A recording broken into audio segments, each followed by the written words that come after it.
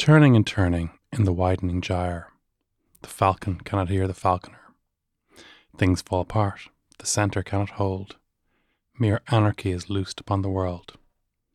The blood-dimmed tide is loosed, and everywhere the ceremony of innocence is drowned. The best lack all conviction, while the worst are full of passionate intensity. Surely some revelation is at hand. Surely the second coming is at hand. The second coming, hardly are those words out, when a vast image out of the spiritus mundi troubles my sight. Somewhere in sands of the desert, a shape with lion body and the head of a man, a gaze blank and pitiless as the sun, is moving its slow thighs, while all about it, real shadows of the indignant desert birds. The darkness drops again, but now I know that 20 centuries of stony sleep were vexed into nightmare by a rocking cradle. And what rough beast, its hour come around at last, slouches towards Bethlehem to be born.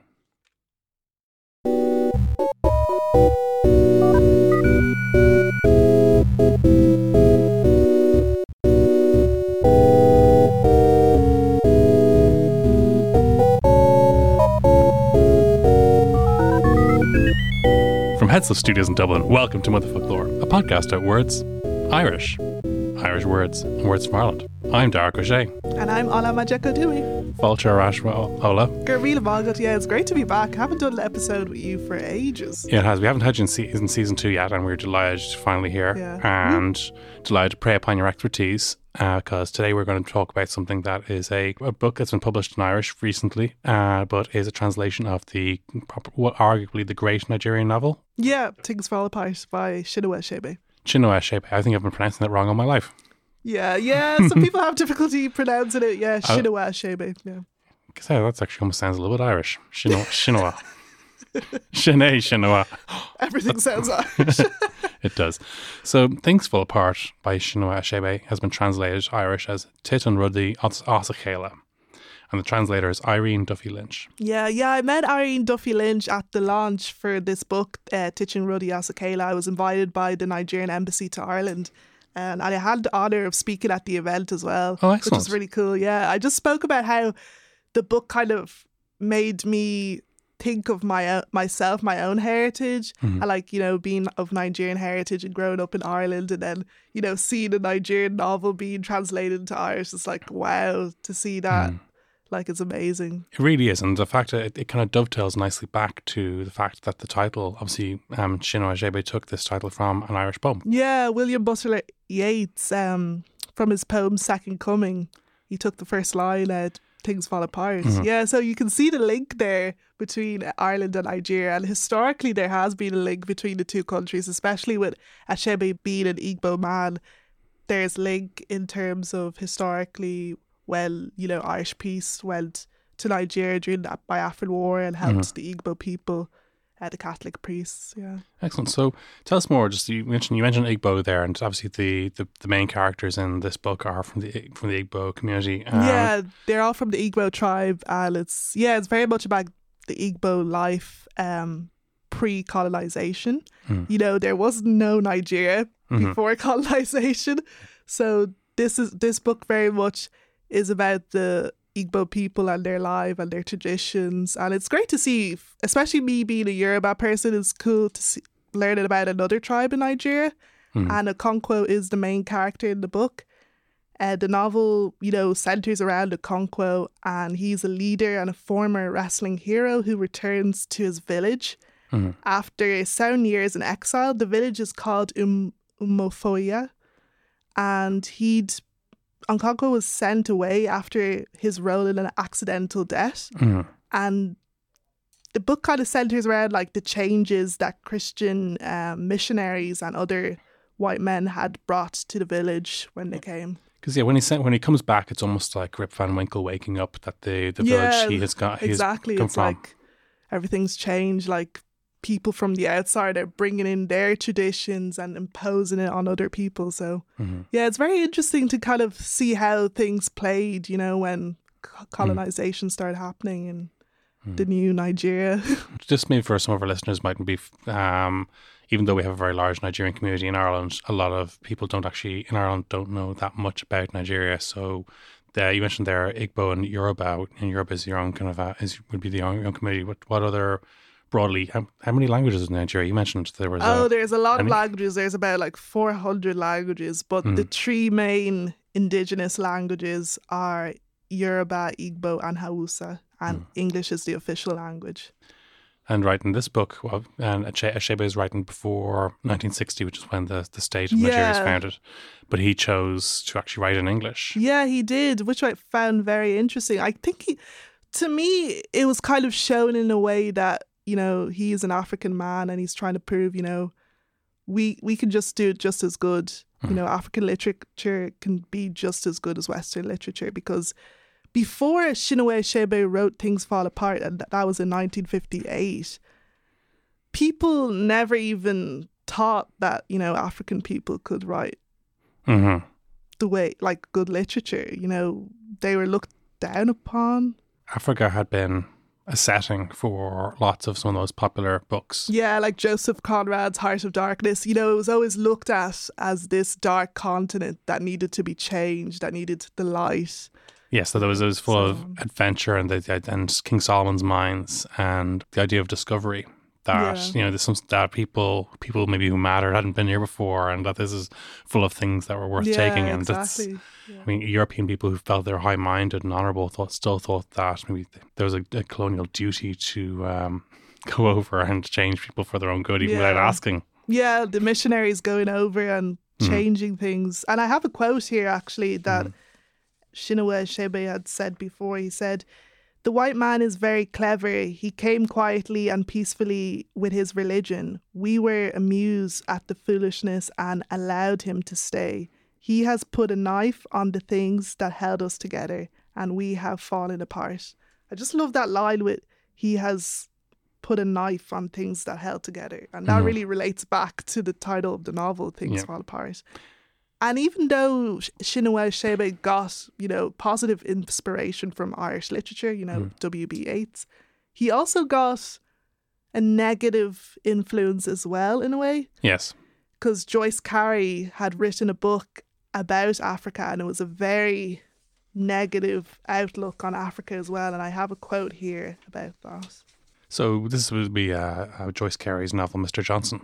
Mr. Johnson, yeah. And Achebe was thinking about this during 1951 and 1952, and Carey wrote of the African villages as creatures without ideas, without culture, even without history. He said, its people would not know the change if time jumped back 50,000 years. They live like mice or rats in a palace floor. All the magnificence and variety of the arts, the ideas, the learning of the battles of civilization go over their heads, and they do not even imagine them. So he had a very, very negative outlook on African people, and this gave Achebe a reason to prove him wrong and to show him that, you know, we can write just as good as you. And since then, after Achebe has written Things Fall Apart, you can see people like Chimamanda Ngozi Adichie, Lola Shoyinye, taking influence from Achebe and writing amazing literature. That's right, and someone had to do it first, and it's given such an amount of inspiration. One of the things that, when you're talking there about the putting the knife on things and setting things apart, and the mention of the religion coming first, when Okonkwo does return to the village, one of the things I found very interesting was there were huge divisions in the community. There was lots of pain from people who felt that we had victims of injustice, maybe twins being killed, and people who have been forced to live on the outskirts because had been banished in some reason. And these were the first people accepted into the Christian church, and they became big shots when the equivalent of soup taking in Ireland, almost that they became the kind of big shots when in the new colonial order. Yeah.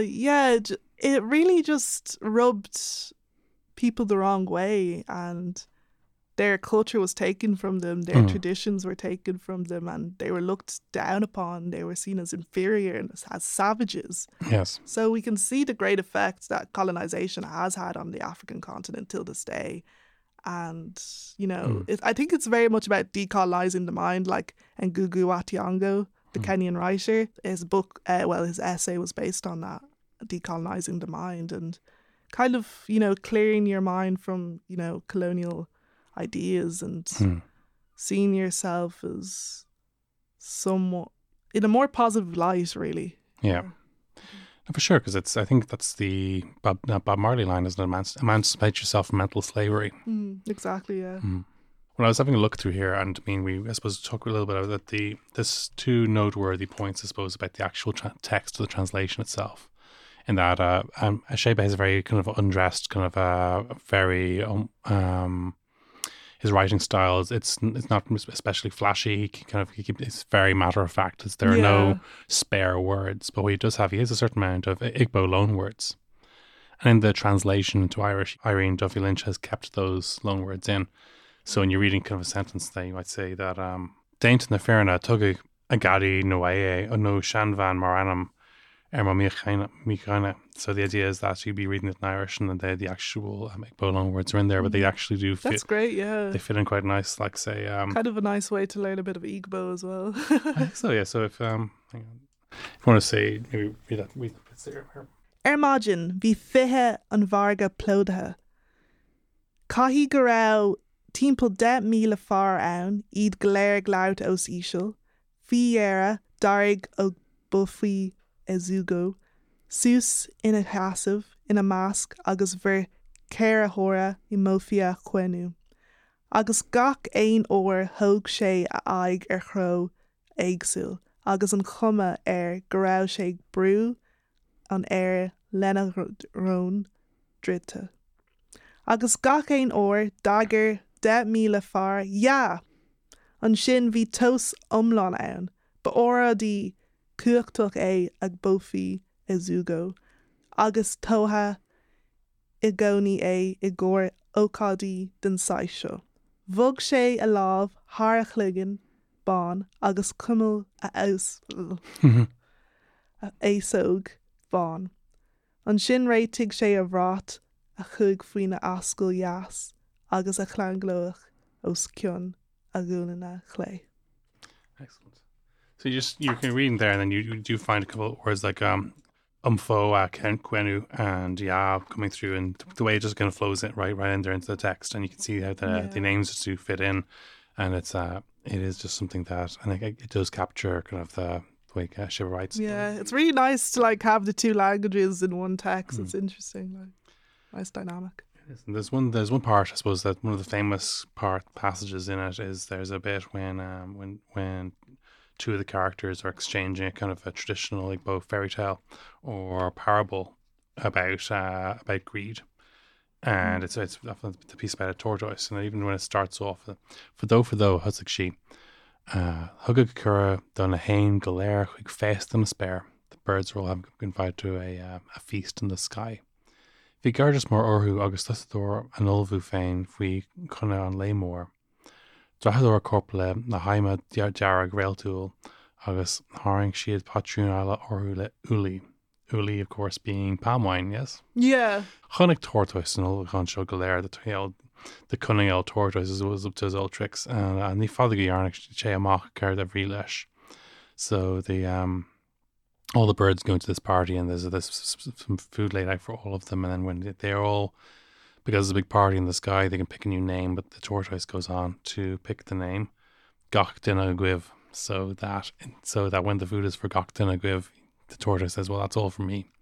So it's like the old kind of a Jamaican riddle about everybody, somebody, nobody, and anybody having a job to do. Yeah, and another saying when kind of in Nigerian culture is saying, come join me when there's food, everyone's invited, come join me. But even just, I suppose, it's the classic starting with the fado, and it just, so you've clushed in the hain, fui be, and gnashery of a isaku, grev more tastal dainta ag tortoise, and anoin a chwid luchtana veli age ella, agus olis age gnasta dina egshula. Marshin, glock their ulig anam nua. They're all picking the new name. That's that bit. The revision dainta ku glock tortish anam to faint. This is almost like a peg story. I love it, and I just love how that has the description is so vivid as well. I love it. Did you know Head Stuff has another show called Pints of Malt, which is discussing Irish and things fall apart this week. So let's hear from them right now. For me anyway, my experience, like one of the reasons why I liked Irish and I was able to do at high level was that when I was in primary school for 4th and 5th class, the teacher that I had, spectacular teacher. It's all about the teacher. Yeah. Like, you know, the way your day, you'll have like 5, you'll have to do maths, Irish, English, and then you do arts and crafts and stuff. But she spent a good bit of time on Irish. So she taught us all the past tense, all those tenses. Yeah. So it'll stand. Wasn't it the one teacher that taught everything in primary school? Yeah. But she spent like 3 hours a day on Irish, like sometimes. She loved Irish, right? So it really helped you when you were going into, when I was going into first year and stuff like that. That's why I was still able to do. Said by fire, by force. Honestly, learn Irish. but it stunned me, and I enjoyed it, and I was able to like. So that's why I was able to understand it. I think I understand it more than. Like, I find that hard to post sentences out. Like, I can't speak. When I hear people speaking it, I'm always like, wow. Irish, yeah? Do you know what it is, yeah? Do you know what's mad? I know, like, black kids. Some of them are mature, some of them are... they go to like, Irish schools. And they all speak fluent Irish. And they just bust out a nice Irish there. Like, I'm like, raw. Quick 16. You know, That blows my mind. That was Pints of Malt from the Head Stuff Podcast Network. Yeah, I studied Things Fall Apart in 4th year in school and in my undergrad as well. So it was great to like be able to study a Nigerian book in college and school. Like, and I think, I don't know, but I just feel like it sort of changes people's views as well of Africa as a continent, that, you know, there's great art coming out of it. The continent, and great literature, and just showing that, you know, we are highly educated as well, because, you know, there's a lot of stereotypes when it comes to African people. So, I mean, you find, say, in Ireland, people can be very sensitive about, when we see this when in the discussions in the United Kingdom at the moment, when people very educated people in Britain don't know much about Ireland, and they don't know which part is the north or the Republic, which one is part of the UK, and they and don't. We're right beside them. And then, but I suppose in terms of those kinds of misunderstandings, I'm guessing that people from Ireland's Nigerian community must have moments where they think, you know, wouldn't it be cool if more Irish people knew this, like where the capital city of Nigeria was, or what language, who speaks English and who doesn't? Yeah, I feel like a lot of Irish people know about Lagos, and that would be kind of the more commercial capital of Nigeria, but the actual capital is Abuja. Lagos used to be the capital, but it changed. Yeah, you imagine this, things like that. And then, who's the patron saint of Nigeria? St. Patrick. There you have it. So Achebe died in 82, back in 2013. Oh, at the age of 82, yeah. Yeah. And yeah, in his book, like, he examined a tribal society, you know, factoring under the abuses of colonialism, like I was saying earlier. And Dwight Garner from New York Times compared Things Fall Apart to Harper Lee's novel To Kill a Mockingbird of African literature, which I thought was very interesting, because that book is obviously very powerful in terms of race in America. So I thought that was a very interesting comparison. And Time magazine also placed the book on the list of 100 best English language novels from 1923 to 2005. So Things Fall Apart was a very, very popular novel. And it was translated to over 50 languages as well. So including Irish. Yeah, so it's amazing how successful it got. What other, say, if this translation is as successful as we hope it will be, what other African novels do you think should be next in line for a translation to Irish? I would love to see Americana by Chimamanda Ngozi Adichie translated to Irish. Yeah, they're doing a movie on it as well. Oh. Yeah, I love that book. It's one of my favourites. That's excellent. We'll have to, that'll be something worth looking out for. And as you were saying... Oh yeah, I have something about masculinity here. Oh, because this is the thing, because one of the things is Okonkwo, the main character, he struggles with having to appear kind of vulnerable at any times, and the big thing is he puts enormous pressure on himself, and because he was so disappointed with his own father, who he felt was wimpy and soft, and he's very frustrated with his own son Nuaye, who he feels more close to his temporarily adopted son, or his foster son, who actually he ends up having to betray. And I always found that very, very sad novel. And so the weight of while he feels that like he needs to be this hyper masculine to be able to protect the village, that actually he bears a terrible price for it. Yeah, and that's the thing. Achebe really dealt a lot with the notions of traditional masculinity and, you know, patriarchal structures as well. And, you know, kind of dealing with, you know, nature, religion, myth, gender and history as well, which I thought was very powerful because obviously in the village, you know, Okonkwo is seen as, you know, the mighty big man, and everyone's kind of looking up to him and things as well.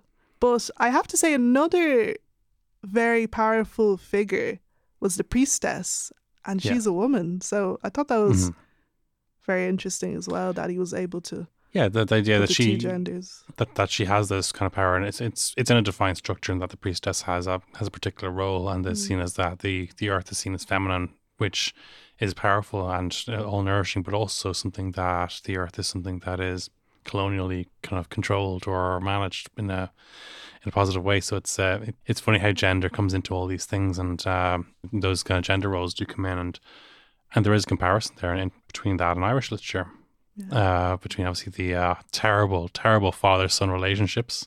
Yeah, it's terrifying. Cullen actually is very similar to Okonkwo in a way. Yes, I have to say they're both like seen as, you know, these mighty masculine figures, and they both kill their sons.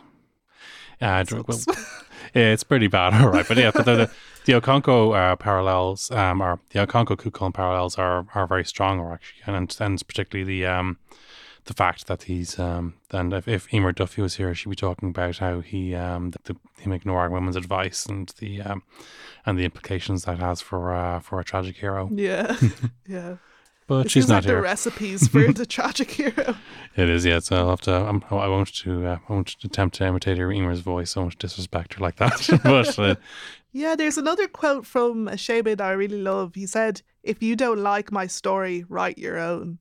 And one of the things that influenced him to write Things Fall Apart was that he did not see himself in, you know, the books that he was studying at school. You know, he was brought up with the British curriculum at the time, and it still is like that today. Like my dad and mum would have been brought up with those curriculums, and he did not see himself in those books that he was studying in school, so he had to, you know, write his own book and make it about his people.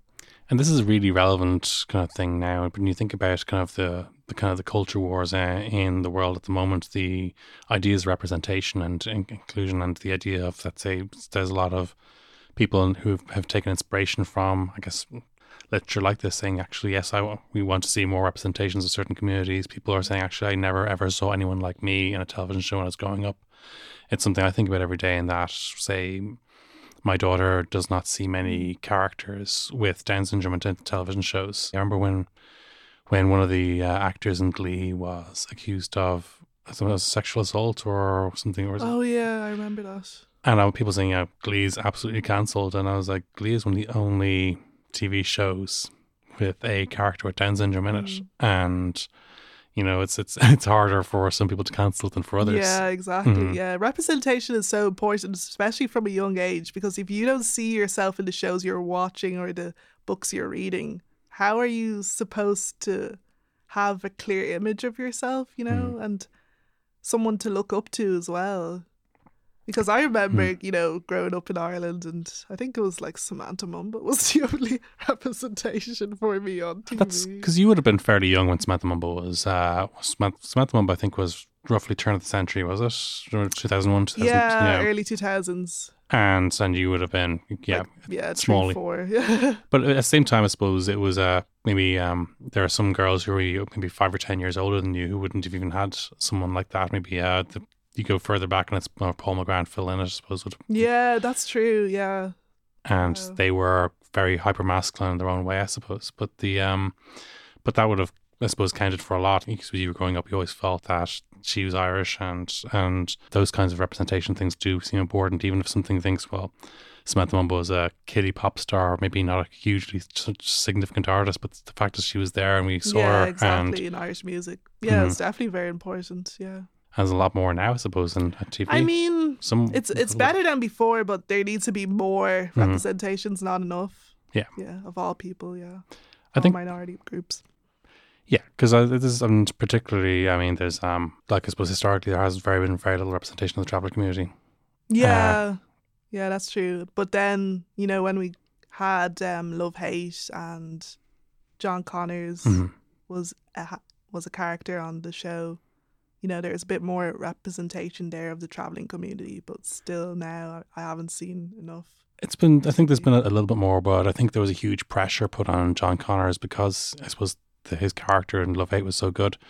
There's a huge pressure put on him to actually be a spokesperson for the entire community. And that's the thing. You can't just single one person out and say, you know, they're the spokesperson for the community, or they're like the token, you know, person from that community. You know, it has to be a lot more people. I remember thinking that, you know, he was a good actor, but suddenly he's being asked his opinion on an awful lot of kind of social policy positions that you would normally expect a 25-year-old actor to have an opinion on.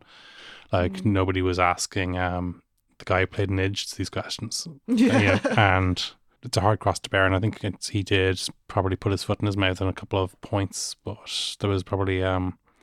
it was a shame to see some people maybe enjoy that too much. Yeah, it's hard to be in that position because sometimes you feel like you're almost a walking poster board in a way. You know, people just single you out for that one thing that you're known for, and then that becomes all of you. But that's just a single story, like Chimamanda Ngozi Adichie said before. You know, it's not just about the single story. There's more to the story. And that kind of takes it right back. The fact that, say, with a novel like Things Fall Apart, it's not just about Africa. Obviously, it's about Nigeria and it's about Igbo people, but sometimes the more local you get, the more international you get, because you get down to kind of things that are even more profoundly relatable. Yeah, exactly. So before we wrap up, Eloise, we go through some of the actual is it Igbo or Igbo? Igbo. Igbo. So we go through some of the Igbo vocabulary and how it's translated into Irish. Just to give people a flavour of it. So Afo is Ceann Duna Cahar Lá Margi, Agadi Nwayi, Shanvan. Shanvan being an old lady, and that's what's that in Igbo? Agadi Nwayi. Agadi Nwayi. Excellent. Agbala Ban Tugtar ar Gan Gradam Freshen. So that's the oracle from what I remember. Agbala is the oracle. And Oji Odu Achu GGO, Bo, Den Chenal Arogin Quiloga, Lena Herbal. So that's very interesting. So is he doing with his tail? I want to just repeat that Igbo again. That's a good one. Odu Achu GGO. So Bo, Den Chenal Arogin Quiloga, Lena Herbal. So a cow that kind of wiggles around its tail. Excellent. And we'll finish with one more. And Ozu Ceann Duna Gradam a Bhrontar ar. So one of the gifts that they give to a man. Like Bruntmas. Yeah. Yeah, so one of the presents they give to a man. Excellent. Oh, thanks so much for coming in today. Thank you so much, Darach. It was great to be back. Will you join us again soon? Yeah, of course. Fantastic. Excellent. So until the next time, it is a slán from me. And a slán from me. See you then.